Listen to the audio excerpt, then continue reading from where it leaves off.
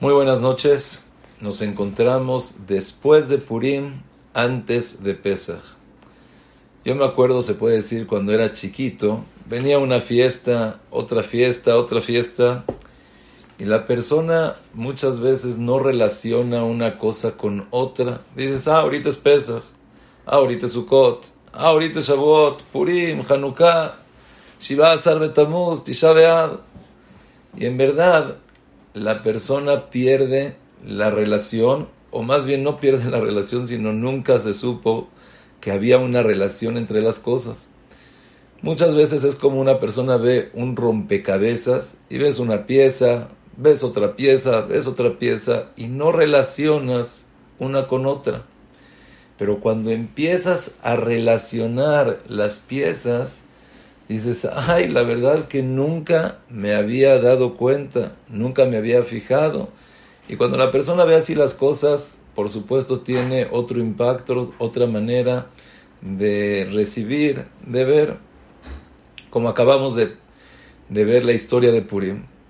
Cualquier persona que la vivió, y yo creo que la mayoría de la gente que vivió esos 9 años, no se dieron cuenta de la secuencia de los sucesos que tenía la vida.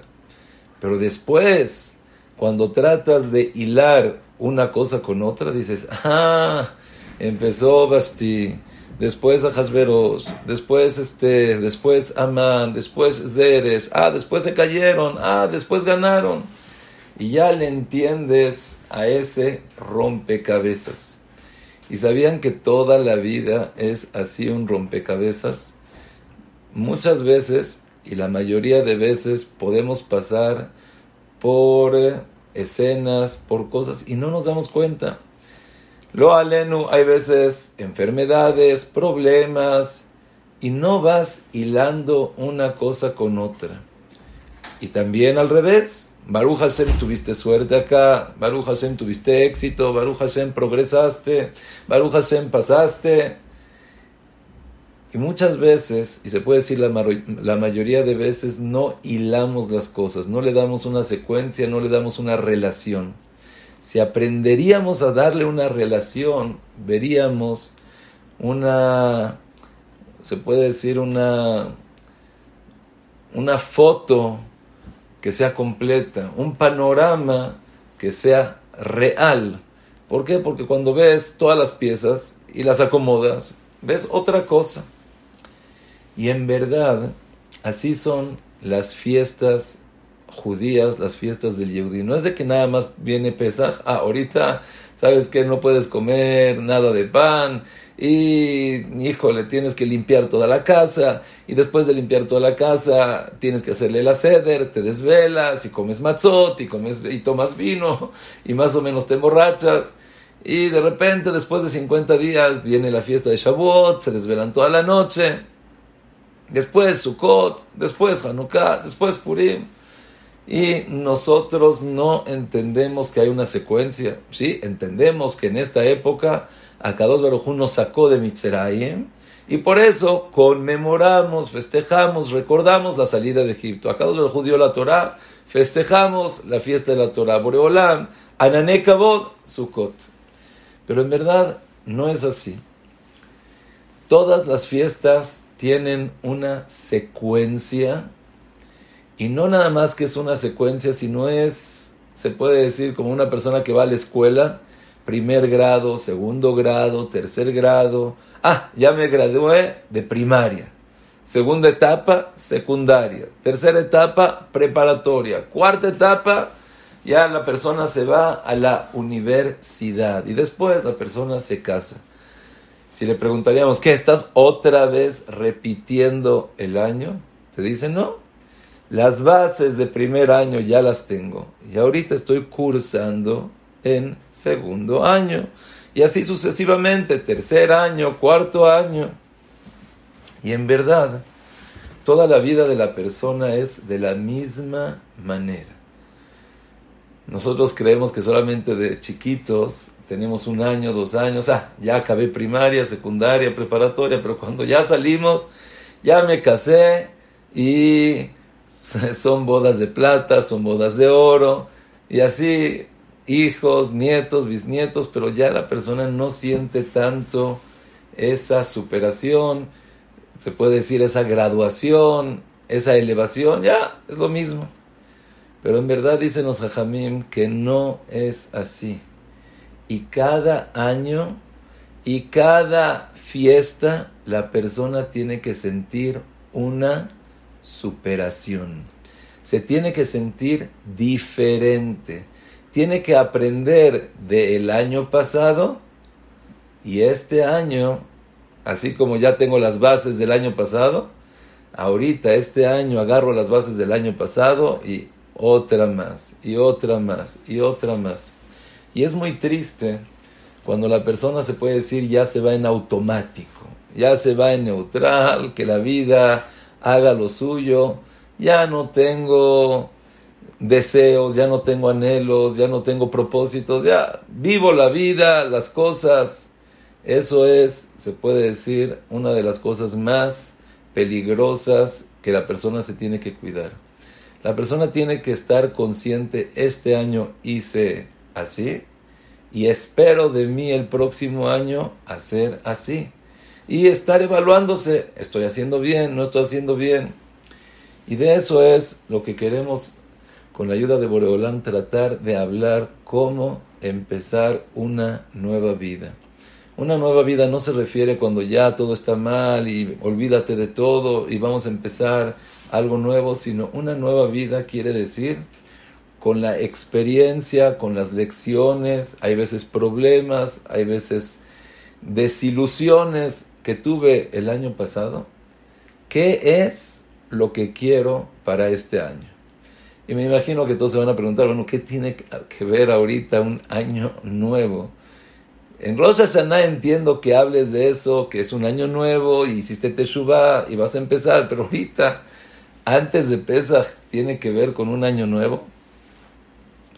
Pero quiero decirles, Rabotai, que efectivamente en Pesach es cuando se empieza un nuevo año. Y para darnos cuenta, es una costumbre divina que en los libros está escrito que tiene su origen. La gente, las limpiezas que son en Pesach, se llama Israel, no nada más que se hace limpieza de comida, de hametz, sino sacas toda la ropa que ya no te sirve. Mandas a lavar las alfombras, mandas a lavar las cortinas, inclusive también lavar ventanas, lavar pisos. Oye, pero en Pesach lo único que está prohibido es el hametz.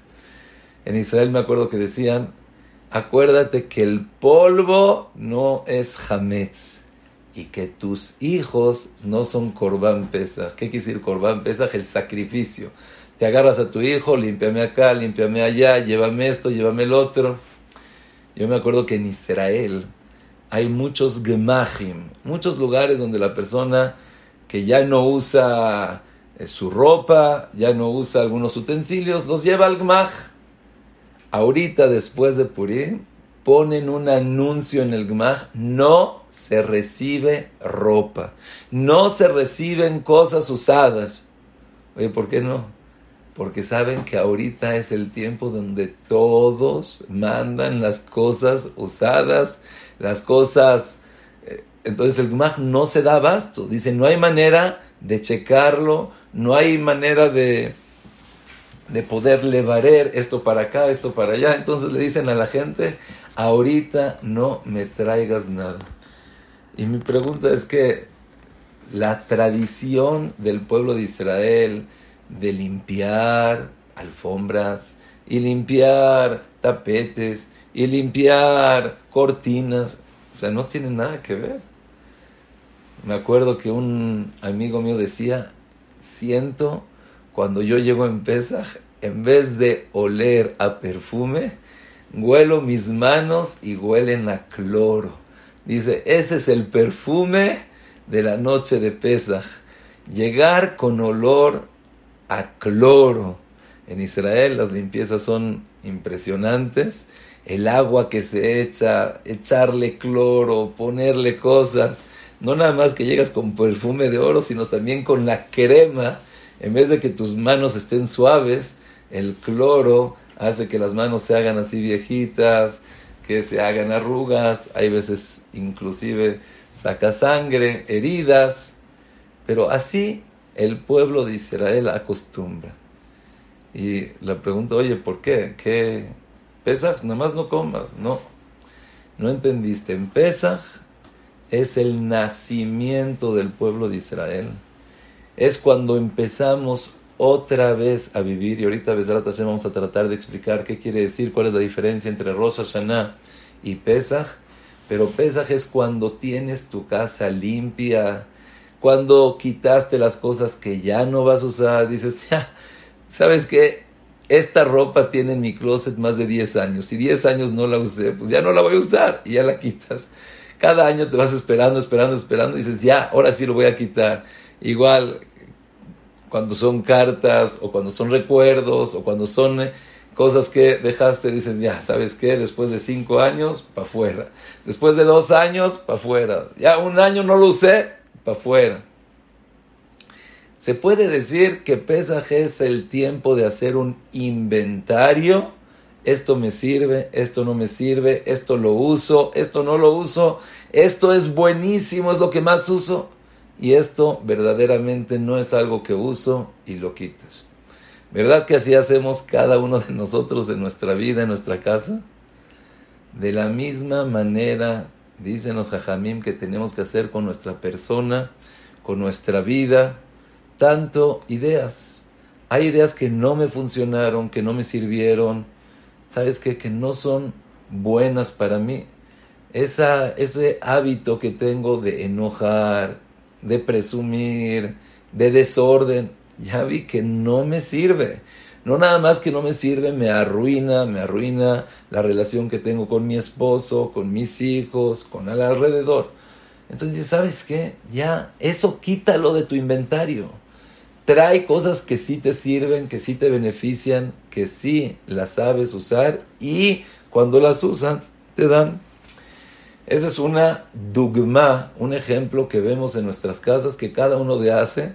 Es increíble, muchas veces hacemos cosas que no sabemos el por qué, pero tiene una relación y representa algo impresionante, con una profundidad increíble de las cosas que podemos hacer.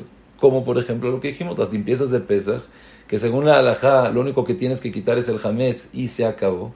Pero nosotros limpiamos todo. Inclusive mucha gente que no va a estar en su casa en Pesaj, hace limpiezas. Ya acabamos este cuarto, ya acabamos el otro cuarto, le pones estampa, esto ya está limpio para Pesaj. Los niños saben, aquí no se puede meter hametz. Es un empiezo. Igual, que como a un bebé cuando empieza a comer, no le das, ¿sabes qué? Ya dale de comer, dale pan. Dale de comer, dale pescado, dale carne, dale pollo. No, vas poco a poco. Primero granos, después, según la evolución y lo grande que es el bebé, así le vas dando, así lo vas nutriendo. Igualmente, por cuanto que Pesaj es la primera fecha del año, es el nacimiento, no puedes comer ni siquiera pan. Pero como el pan es el pan de todos los días, es el alimento básico, carbohidrato de cada persona para que tenga energía, pachachrit. No, lo que todos los días era tu pan, era tu alimento, ahorita empezamos con otra manera de pensar, otra manera de vivir, otra manera de comer. Empezamos como nuevos. Así lo vemos relacionado con la limpieza, lo vemos relacionado con la alimentación, pero también lo vemos relacionado en la agricultura. Hoy en día es más difícil darnos cuenta porque no estamos en el campo, ni siquiera plantamos, ni siquiera cosechamos, no hacemos nada, ya no sabemos si hay lluvia o no hay lluvia, no te importa, y puedo decir que al contrario, cuando hay lluvia dices, híjole, hoy va a llover, qué depresión, qué feo se ve. En el tiempo de antes, cuando había lluvia, era día de alegría. La Gemara en Tanit dice, el día de lluvia Es como el día que se dio la Torá. El día de lluvia es como Tehiyat Ametim. Es un día feliz, es un día contento. Hoy en día ya. Pero en el año agricultor se puede decir que hay 3 fechas principales. La fecha donde se planta, donde se siembra. La fecha donde la persona corta, cosecha. Y la fecha donde la persona agarra toda esa cosecha y la mete a sus casas. Generalmente la siembra se hace por la época de Rosh Hashanah.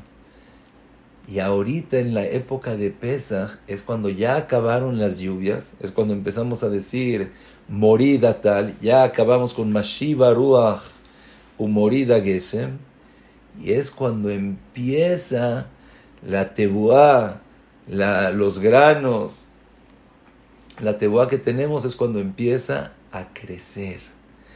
Crece, crece, crece.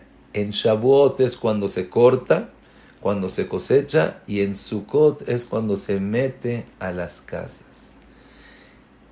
Hay una mitzvah que cuando empezamos Nisan, Bezrat Hashem, cuando llegue Rosh Chodesh Nisan, la próxima semana, el día jueves, Rosh Chodesh Nisan, todos vamos a ir a los árboles, Birkata y Lanot, y vamos a decir Beraja de una flor, de una fruta que está apenas floreciendo.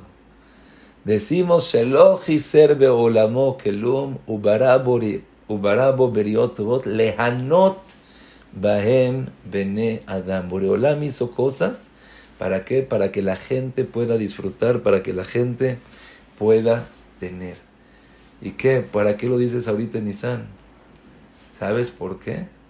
Para enseñarte que Nisan es el tiempo donde las flores empiezan a florecer, donde esa tebuá, la espiga, los granos empiezan a salir. Es el tiempo que se llama Aviv, primavera. Es el tiempo que Akadosh Baruj Hu nos sacó de Mitzrayim, de Egipto, como aquel bebé que está naciendo. Entonces vemos que Pesaj en verdad es un nacimiento. Como vemos la casa limpia totalmente, sacaste las cosas viejas, las cosas que no te sirven, empiezas. Es una nueva alimentación, dieta, ni siquiera pan comes, pura matzá, ese es tu alimento. Los 7 días de Pesaj es lo que comes. Todo el tiempo te alimentas de emuná, emuná, emuná. Hablas de emuná, que es lo principal, es lo básico, lo fundamental para empezar una vida. Hablar de emuná, sentir emuná, vivir emuná. Y de esa manera empiezas. El mundo no nada más que el pueblo de Israel salió de Mitzrayim, así, igualito que un bebé que sale del vientre de su madre cuando se rompe la fuente y sale de el agua donde está, se puede decir, atorado, oculto en el vientre de su mamá. De la misma manera el pueblo de Israel salió del Yam Suf, salieron del mar y salieron, nacieron, empezó el pueblo. Y así lo vemos que también las flores empiezan a florecer, los frutos es cuando se empiezan a notar en los árboles, y el mundo empieza la primavera. ¿Qué es la primavera? Ki bechodesh ha'aviv hotzeti et bnei Israel me'eretz Mitzrayim. En el mes de la primavera, un mes bonito, ya empieza a haber más sol, las hojas de los árboles ya no se caen, ya no es como el invierno, como en el otoño, sino empieza la primavera. Y de la misma manera empieza la primavera de nuestras vidas. Empezamos nuevamente y otra vez a vivir. Nuevamente otra vez a cursar otro año. Y como empezamos al principio, la persona lo puede ver, bueno, otra fiesta, otra fiesta, otra fiesta.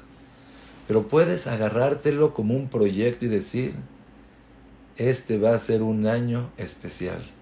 Voy a quitar toda esa ropa que no uso, esas malas cualidades, esos malos pensamientos, esos malos hábitos que tengo, y voy a empezar con las buenas cualidades, buenos hábitos, buenos pensamientos, buenos modales, cosas buenas que sí tengo, cosas buenas que sí me identifico, las voy a hacer más.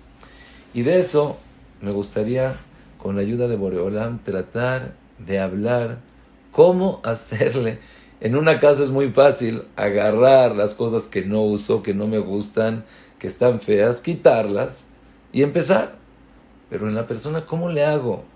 Yo tengo pensamientos que no me gustan. ¿Cómo le hago para quitar esos pensamientos?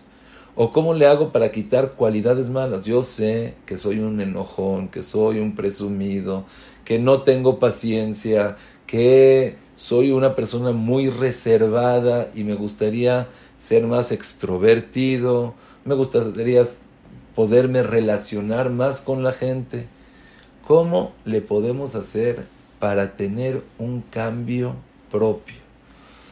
Inclusive, muchas veces la persona con su pareja, ya se da un año, otro año, y la relación se vuelve monótona, insípida, ya no te sabe, ya no la sientes, y es tiempo de volver a vivir.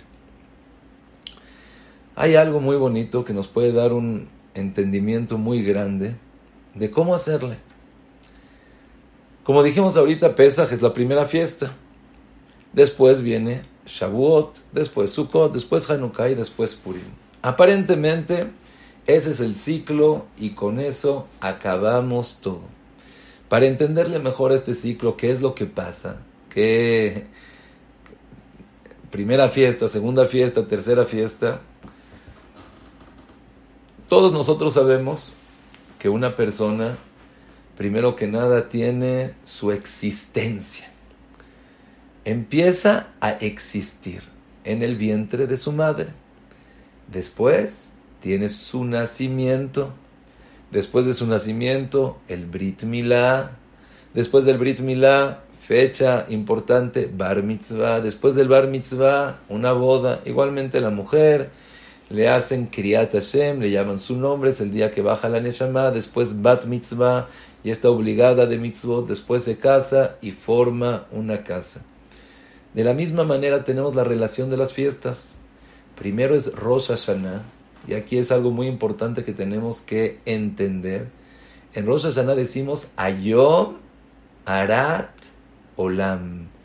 Hoy el mundo, ¿qué? Se hizo, existe, pero es como si está en el vientre de la madre. Desde Rosh Hashanah hasta ahorita es como si está en el vientre de la madre. Pero cuando sale, cuando el bebé sale y dices, ¡ay, felicidades, más alto, hoy es tu cumpleaños! ¿Sabes cuándo? En Pesaj. En Pesaj es cuando nacimos, nuestro verdadero nacimiento. Repito, en Rosh Hashanah es cuando empieza nuestra existencia, pero es como si estamos existiendo en el vientre de la madre. Y en Pesaj es el tiempo de nuestro nacimiento. Y por eso Shevi'i el Pesaj, que es en verdad el 7, pero es el 8. Rashi dice que son 8 hilos del tzitzit, por los 8 días que se tardó de salir desde Egipto hasta que salimos totalmente del mar, que son como los días que nos esperamos para el Brit Milá, que son 8. Después del Brit Milá, ¿cuál es la segunda fiesta importante? El Bar Mitzvah es Shavuot, y después llega la fiesta de Sukkot, que es como la jupá, la boda donde nos casamos, donde empezamos una vida. Pero ¿qué pasa después? Me gustaría preguntarle, una persona ya tuvo Brit Milá, una persona ya tuvo Bar Mitzvah, una persona ya se casó, ¿ya se acabó la vida? ¿Qué le diríamos a cualquier persona que se casa? Estás apenas empezando. Es como aquella persona que formó su casa, construyó su casa, dice, oh, ya tengo mi casa. Dice, no, tu casa le tienes que meter luz, le tienes que meter decoración, le tienes que meter cosas. También después de Sukkot viene la fiesta de Hanukkah, donde se alumbra, donde cada uno de nosotros, estás metiendo luz a la casa, estás metiendo muebles, que se vea bonito, decoración. No te sirve solamente una casa que tiene la estructura, tiene los ladrillos, y tiene el techo, y tiene las cosas, pero si no tiene luz, no tienes las camas, no tienes los sillones, no tienes la mesa, no tienes esa decoración, no te sirve. Y eso es Hanukkah. La pregunta, ¿qué es Purim? Que ya tenemos todo, que Purim es la fiesta que haces en la casa, ya después de que tienes toda tu casa, haces una fiesta, si es algo que puede ser, pero es mucho más que eso. Y para poder entender, me gustaría contarles una historia, la cual la primera vez que yo la escuché, por supuesto me conmovió muchísimo, pero el mensaje que me dejó en la vida, en ese momento y mucho tiempo más, es impresionante. Yo me imagino que muchos ya han escuchado esta historia, pero me gustaría compartir más que nada el final de la historia. Y estamos hablando de una pareja. Él se llamaba Mijael, ella se llamaba Shoshana, vamos a decir que así, no me acuerdo exactamente cómo se llamaba, pero era Mijael y Shoshana. Y lástima, pero Shoshana era ciega de nacimiento.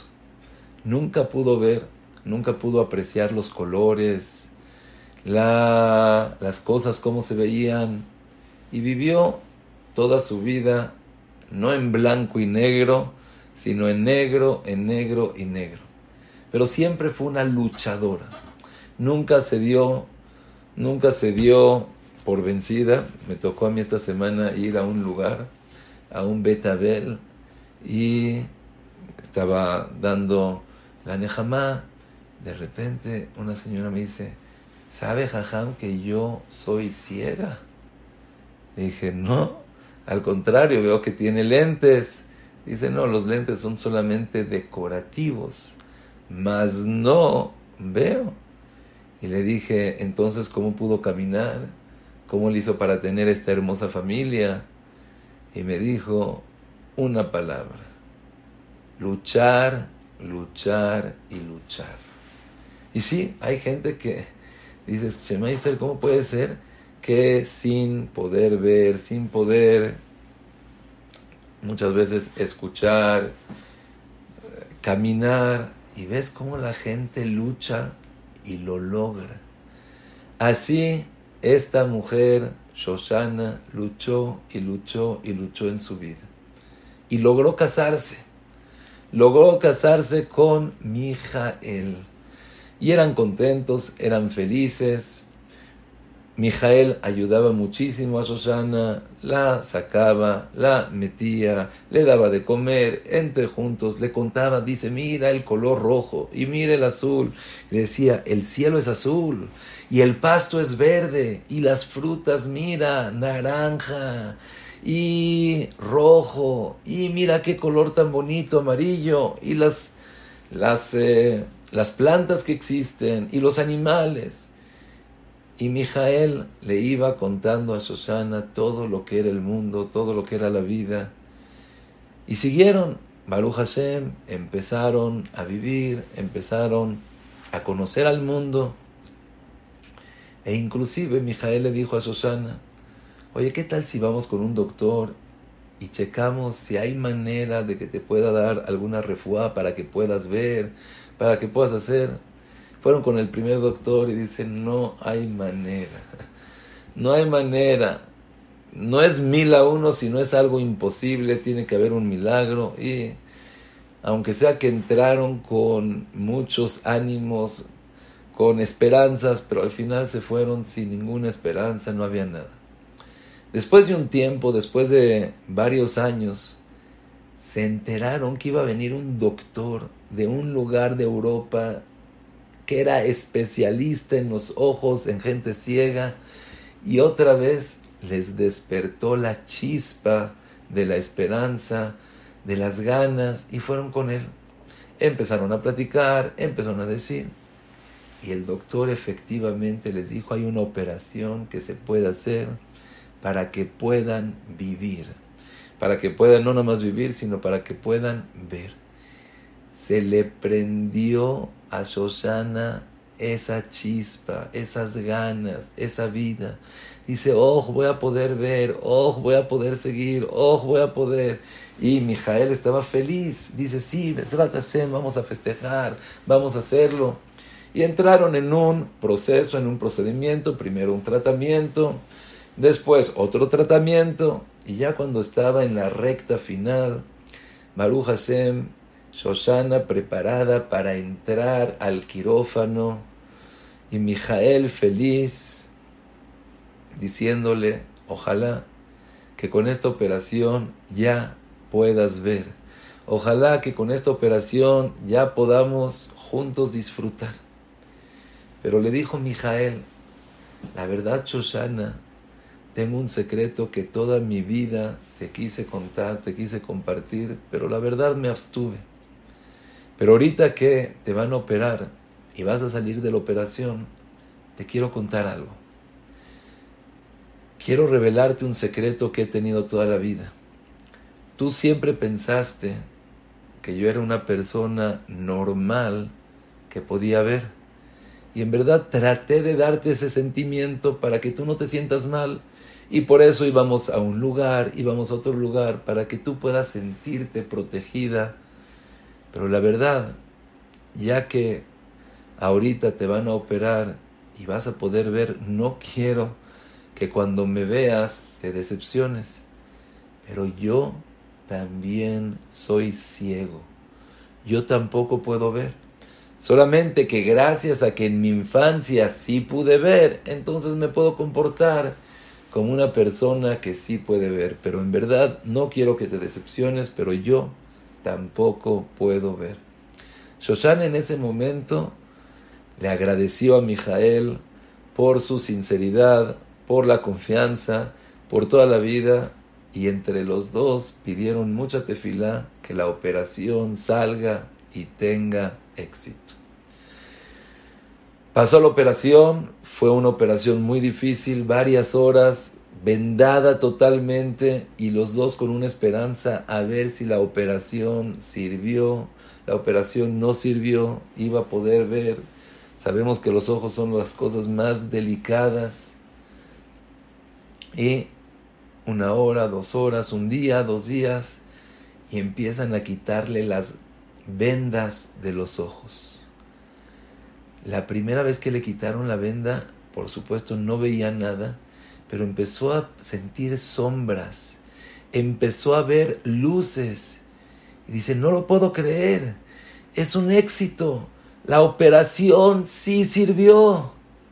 Y Mijael feliz dice, Shoshana, Baruch Hashem, el día esperado, vas a poder ver. Y así pasaron los días, las semanas. Después de 1 mes, ya empezó a distinguir, a poder ver, y por primera vez vio a Mijael.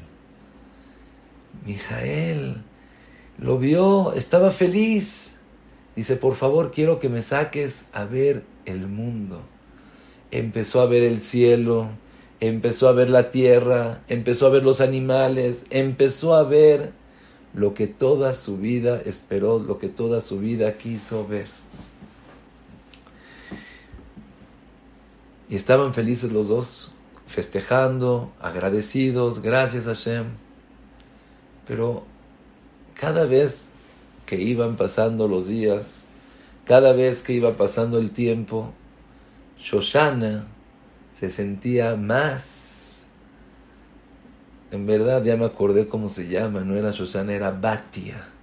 Era Mijael y Batia. Y Batia, ya le cambiamos el nombre porque ya me acordé cómo se llamaba, Y Batia cada día estaba más contenta, pero por otro lado se sentía más amarrada a Mijael. Ella ya podía ver y ya se podía salir solita, podía ir al súper, podía ir a comprar cosas, a visitar. Y cada vez, ay, tengo que esperar a Mijael, y tengo que esperar a Mijael. Y pasó un año y se le hizo más difícil. Pasó otro año más difícil. Dijo, ¿sabes qué? Si Boreolam me dio la vista, se acabó el ojo, la verdad, quiero aprovecharla. Quiero conocer el mundo. Quiero ver qué es lo que no he visto toda mi vida. Ah, pero está Mijael. Lo voy a dejar, me voy a olvidar. Y me tengo que ir. En verdad, Mijael se dio cuenta antes de que ella se vaya. Y le dejó una nota. Agarró todas sus cosas, Mijael. Agarró todo lo que le pertenecía. Y le dijo, Batia, hemos tenido años bonitos, una convivencia ejemplar, pareja que siempre lo soñamos, pero tienes razón, la vida nos ha enseñado cosas y nos ha llevado a lugares donde no sabíamos, y con la ayuda de Boreolam tú ya puedes ver, yo sigo sin ver, y tú quieres conocer el mundo, y adelante. Tú sientes que yo te estoy privando, yo te estoy molestando, yo te estoy en cierto punto haciendo que no puedas salir, y la verdad respeto tu decisión y es tuya. Y así Mijael se fue, Batia se quedó, y fue el día que Batia regresó y Mijael ya no estaba. Y vio la nota que le dejó Mijael. Ya no, su ropa ya no estaba, él tampoco estaba. Al principio dijo, híjole, Shema, se fue Mijael. Pero después en su corazón sintió un alivio. Dice, oh, ya no tengo que estar con él, puedo empezar una vida, conocer el mundo, casarme con una persona que no tiene esa debilidad. Se sintió contenta y empezó a ver el recado que le dejó Mijael. Y decía, Batia, éramos una pareja ejemplar, vivimos mucho tiempo, muy bonito, y la situación, la vida nos ha llevado. Pero acabó con un enunciado que le cambió toda la perspectiva a Batia de lo que es Mijael. Y le puso al final, Batia, te deseo todo lo mejor, te deseo que te cuides, te deseo que disfrutes, te deseo que aproveches lo que toda tu vida no pudiste hacer. Pero te pido un favor, cuida esos ojos, cuídalos, cuídalos, cuídalos, porque esos ojos, antes de estar contigo, los tenía yo conmigo. Y así firmó Mijael. Está impresionante. Le dijo, cuida, cuida, cuida esos ojos, porque antes de que estén contigo, los tenía yo conmigo. Se dio cuenta en ese momento Batia que no fue una operación la cual le dio la oportunidad de poder ver solamente, sino Mijael, con tanto amor, con tanta comprensión, con tanto afecto, el sentir que ella ve, Mijael estuvo dispuesto a dar sus ojos con tal de que su esposa Batia pueda ver y pueda disfrutar y pueda llevar. Shema Israel, les quiero preguntar, ¿qué piensan que pensó en ese momento Batia. ¿Qué pensó? Dice, ¿cómo? Por mis ojos ahorita me quiero ir, y esos ojos Mijael estuvo dispuesto a quedarse ciego con tal de dármelos a mí. Y así le estoy haciendo, así lo estoy dejando. Bueno, antes de seguir quiero decirles que esta historia, Baruch Hashem, no es una historia verídica, sino es una historia que la contó un jajam con la relación de lo que es el alma y el cuerpo. Mijael es el alma, Batia es la hija de Hashem, y venimos al mundo, y al principio el cuerpo no puede ver, y Boreolam le da el alma, y empiezas a ver, y te la dio. ¿Para qué te dio esos ojos? Porque no podías ver, y no podías, y al final dices, ¿sabes qué?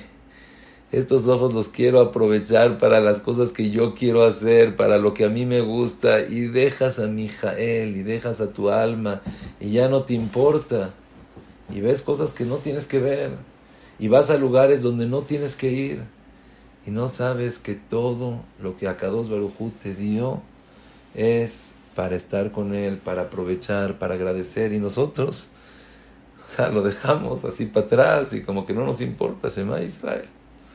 Así explicó el jajam. Es un musar impresionante. La persona que se da cuenta, dices, ¿cómo? Boreolá me dio una neshama, la trajo desde el Shamaim y me la puso a mí, y ya a mí se me olvida, y de repente le digo, ya Hashem, ¿qué te debo? Ya sabes que Hashem, solamente tus mitzvot me impiden y me hacen que no pueda hacer las cosas, y quiero ver y no me dejas ver, quiero pasear y no me dejas pasear. Ya, ¿sabes qué?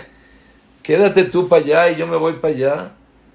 Y dice Boreolá, oye, yo estuve dispuesto a darte mi alma, estuve dispuesto a darte una partícula, un fragmento mío para ti, para que puedas vivir, para que puedas reír, para que puedas festejar, y lo estás usando para el otro lado. No.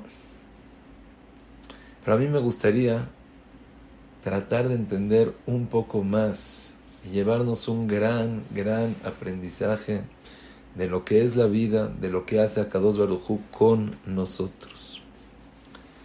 En ocasiones, nosotros sentimos y pensamos que Akadosh Baruj Hu se olvidó de nosotros, que Akadosh Baruj Hu nos abandonó, y en verdad decimos, ya sabes que Akadosh Baruj Hu no me quiere, como aquel hijo único del rey, que el rey lo sacó del palacio, y el hijo dice, ya sabes que no me quiere. Pero de repente se da cuenta ese hijo único, se da cuenta Batia, que todo lo que tiene es gracias a su esposo Mijael. Se da cuenta este hijo único del rey que todo lo que tiene es gracias al rey. Y ahí es cuando el amor más grande le entra a su corazón.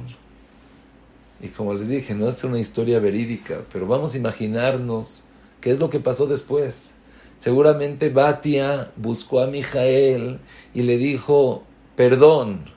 Le dijo, no hay palabras para agradecerte lo que has hecho conmigo.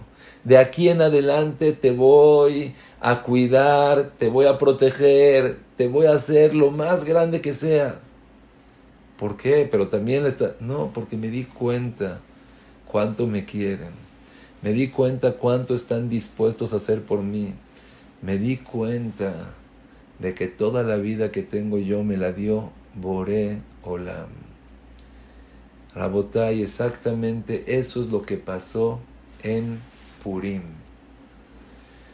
Como dijimos, pasó Pesaj, que es el nacimiento, pasó Shavuot, que es nuestro Bar Mitzvah, pasó Sukkot, que es la boda, después llegó Hanukkah, donde adornamos nuestra casa, donde le iluminamos nuestra casa, le dimos vida.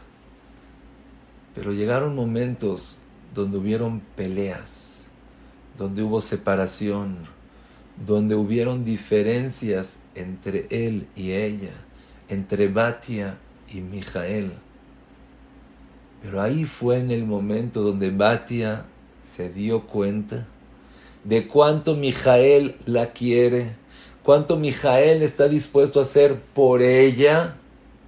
Y ahí le cambió el chip. Ahí le cambió la manera de relacionarse. Ahí le cambió la manera de vivir. Le pidió primero que nada perdón. Segundo le dijo gracias. Tercero, vas a ver cómo nunca te va a faltar nada a ti. Y eso es lo que pasó en Purim. En Purim todo el pueblo de Israel pensó que Akadosh Baruj Hu ya se olvidó de ellos, ya no me quieres. Primero que nada, tu casa, el Bet HaMikdash, se destruyó. Segundo, nos sacaste de tu casa, de Eretz Israel. Estamos ahorita en Persia, en Madai. Ya, Akadosh Baruj Hu no nos quieres, te olvidaste de nosotros. Se acabó esa relación. Y fue ahí donde el pueblo de Israel se dio cuenta que no nada más Akadosh Baruj Hu nos quiere, escuchen bien, sino estuvo dispuesto a destruir su casa, Cabiajol, él irse de su casa, no tener dónde estar, sacar a su hijo único de su casa, con tal de salvar a su hijo. Igualito que Mijael estuvo dispuesto a quedarse ciego, con tal de que Batia pueda ver, Boreolam estuvo dispuesto a dar su casa, su patria, su comodidad, su estancia. Estoy dispuesto a dar mi casa por ti. ¿Hay algo más grande que eso? O sea, imagínate que tú te vas a casar y no tienes dinero y una persona llega y te da dinero, dices, ay, gracias. Pero te dicen, estuvo dispuesto a vender su casa para sacar ese dinero y para que tú te puedas casar. ¿Qué sentirías en ese momento? ¿Qué pensarías? ¿Que estuviste dispuesto a vender tu casa con tal de verme a mí casado? O sea, gracias. O sea, no hay palabras para agradecerte. O sea, toda mi vida te voy a servir. Rabotai, exactamente eso fue lo que pasó en Purim. En Purim nos dimos cuenta que Akadosh Baruj Hu estuvo dispuesto a dar su casa, a dar su vida por nosotros. Si de verdad sentiríamos eso, no nada más que no nos alejaríamos de Hashem, sino te digo, Hashem, perdón, Hashem, gracias, y Hashem, de aquí en adelante vas a ver cómo va a ser una vida impresionante. Y eso es exactamente el final de Purim y el principio de Pesaj. Cuando ya vivimos, cuando ya creamos, ya formamos, ya decoramos, ya iluminamos, pero hubo una pelea, Shema Israel. Pero gracias a esa pelea te diste cuenta cuánto te aprecian, cuánto te quieren, cuánto están dispuestos a dar por ti. Empiezas un nuevo año. Empiezas una nueva vida. Imagínense que podamos ahorita cada uno de nosotros sentir cuánto Hashem nos quiere, cuánto Hashem ha estado dispuesto a dar, a esperarnos, a darnos. Y dice, ¿sabes qué? Me dijo una persona muy inteligente. La verdad que no porque tengo o no tengo mitzvah, no mitzvah, pero Hashem ha sido tan bueno conmigo que quiero enseñarle cómo estoy agradecido y estoy dispuesto a dar todo por él. Es un enunciado fuertísimo. Si te das cuenta cuánto Akadosh Baruj Hu ha hecho por ti, dices, sabes que yo también quiero hacerlo por Akadosh Baruj Hu. Y me gustaría relacionarlo también a las perashiot que estamos estudiando, cursando ahorita. En estas perashiot es algo increíble. Estas perashiot, ¿de qué están hablando? De cuando Akadosh Baruj Hu hizo el Mishkan, hubo el Jeta Egel, el pecado del becerro de oro, y Akadosh Baruj Hu como que en ese momento, híjole, ya te separaste, ya no te quiero. Moshe Rabenu dijo, Akadosh Baruj Hu le dijo a Moshe Rabenu, ¿sabes qué? Este pueblo lo voy a acabar, lo voy a aniquilar, y de ti voy a sacar un nuevo pueblo. Y Moshe Rabbeinu le dice, mira, si el pueblo de Abraham, Isaac y Jacob no puede, ¿tú crees que yo solito voy a poder? Y aquí se volvió a hacer otra vez la relación de nosotros con Akadosh Baruj Hu. Es increíble, pero exactamente en estas perashiot es Trumá Tetzaveh, que están hablando del Mishkan, ya vamos a vivir juntos. Después Kitizá, que es Geta Egel, y después otra vez llega Shabbat, Vayakel Pekudé, donde otra vez volvemos a vivir con Hashem. ¿No es algo increíble? Vayakel Pekudé, y empezamos nuevamente, viene Pesach, la nueva vida. Y como dijimos al principio, que no sea otro año más, que no sea, ay, bueno, ¿sabes qué? Otra fiesta, ay, ya sabes que otra vez viene Pesaj, a ver, ¿a dónde nos vamos a ir? Nos vamos a ir al viaje de este, nos vamos al viaje del otro, nos vamos a Estados Unidos, a México. Que no sea así. Que ahorita tú pienses, a ver, ¿qué es lo que ya no uso? ¿Qué es lo que me molesta? ¿Qué son las cosas que quiero cambiar?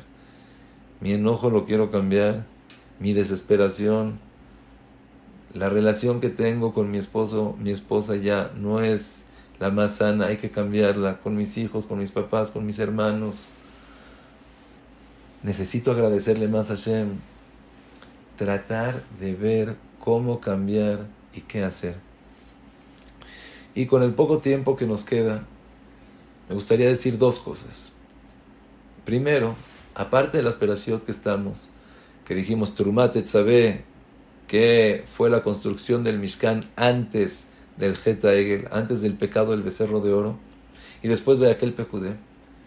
También los Jajamim nos enseñan otras perashiot para enseñarnos qué es lo que tenemos que hacer y cómo hacerlo. Tenemos primero, ya la tuvimos hace 3 semanas, la perashá de Shekalim, donde se anuncia que cada persona tiene que traer mahatzita shekel, hatzi shekel, medio shekel. Después, ahorita vamos a explicar qué es medio shekel, pero cada persona, no importa es rica, es pobre, es grande, es chica, cada quien tiene que traer medio shekel. ¿Para qué? Para la construcción del Bet Hamikdash. Después, Perashat Zahor. Perashat Zahor, cada uno de nosotros conoce cuál es Perashat Zahor. Zahor et asher asa lecha Amalek, timhe et zecher Amalek. ¿Qué es lo que pasa con Amalek? Tienes que quitar, eliminar, borrar cualquier recuerdo de Amalek. Y después viene Purim. Después de Purim, la semana pasada tuvimos Perashat Pará. ¿Qué es Pará? La famosa Pará, la vaca roja, que tiene que estar totalmente roja y se quema. Y las cenizas de esa vaca roja son las que agarramos para leitaer, para purificarnos.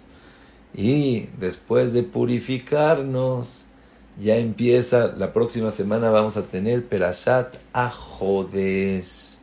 ¿Qué es Ajodesh? Este mes es un mes nuevo. Este mes estás empezando. Este mes estás estrenando. Algo nos tiene que enseñar, ¿no? Primero, la primera perashá que dijimos, hay que dar cada quien medio. Hay que unirnos todos y saber, yo soy un medio y tú eres un medio. Y entre todos vamos a formar nuestra casa.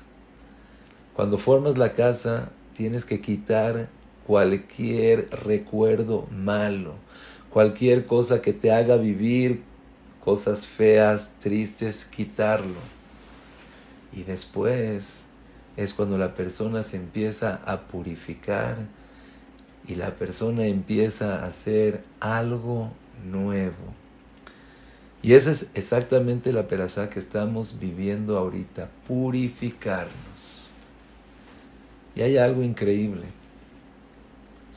que si lo sabemos llevar, nos va a ayudar a vivir y aprovechar al máximo lo que menos pensamos que podemos aprovechar. Si les pregunto a ustedes cuál es la diferencia entre la ceniza y la tierra. Esto no sirve y esto no sirve. Tienes razón. La ceniza no sirve y la tierra tampoco sirve. Y si lo ves, se puede decir superficialmente son iguales. Pero en verdad son totalmente diferentes. La ceniza es el final de cualquier cosa. Una casa que estaba construida se quemó, se quedó en cenizas. El final de esa casa, Barminan, en el holocausto, cuántas cenizas no hubieron. Fue un final. La ceniza representa y simboliza el final de las cosas. La tierra, al contrario. Tienes razón, la tierra no es nada, pero es potencial. Cualquier cosa que pongas, cualquier semilla, cualquier plantío que hagas va a crecer, va a llevar, te va a dejar. Quiere decir que la tierra, ¿cuál es la traducción sinónimo de tierra? Potencial, potencial, potencial. Lo que plantes, vas a cosechar. Dicen los jajamim algo increíble.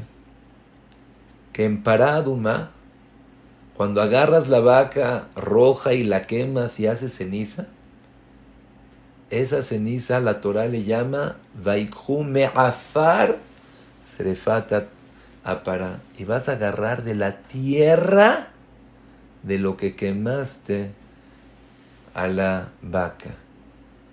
Escuché de Rav Moshe Shapira, explicó algo increíble. En esta época, en esta semana que estamos cursando nosotros ahorita, la ceniza se vuelve tierra. El final se vuelve un principio. Cuando pensaste que ya no hay nada que hacer, cuando ya hay Yehush, es cuando empieza el afar, empieza el potencial, empieza todo otra vez a brillar, otra vez a dar. Ahora, está muy bonito teóricamente. ¿A qué me refiero? Quiero dar dos ejemplos y ojalá que nos puedan servir para toda la vida. Dijo Rav Dessler, la primera vez que habló después del holocausto, dijo: Rabotai, quiero preguntarle si el holocausto fue una kelalá o Beraja. ¿El holocausto fue una maldición o bendición? Y dice: ay, Shema, toda la gente dice, ¿cómo? Y contestó así: si es el final, es la maldición más grande.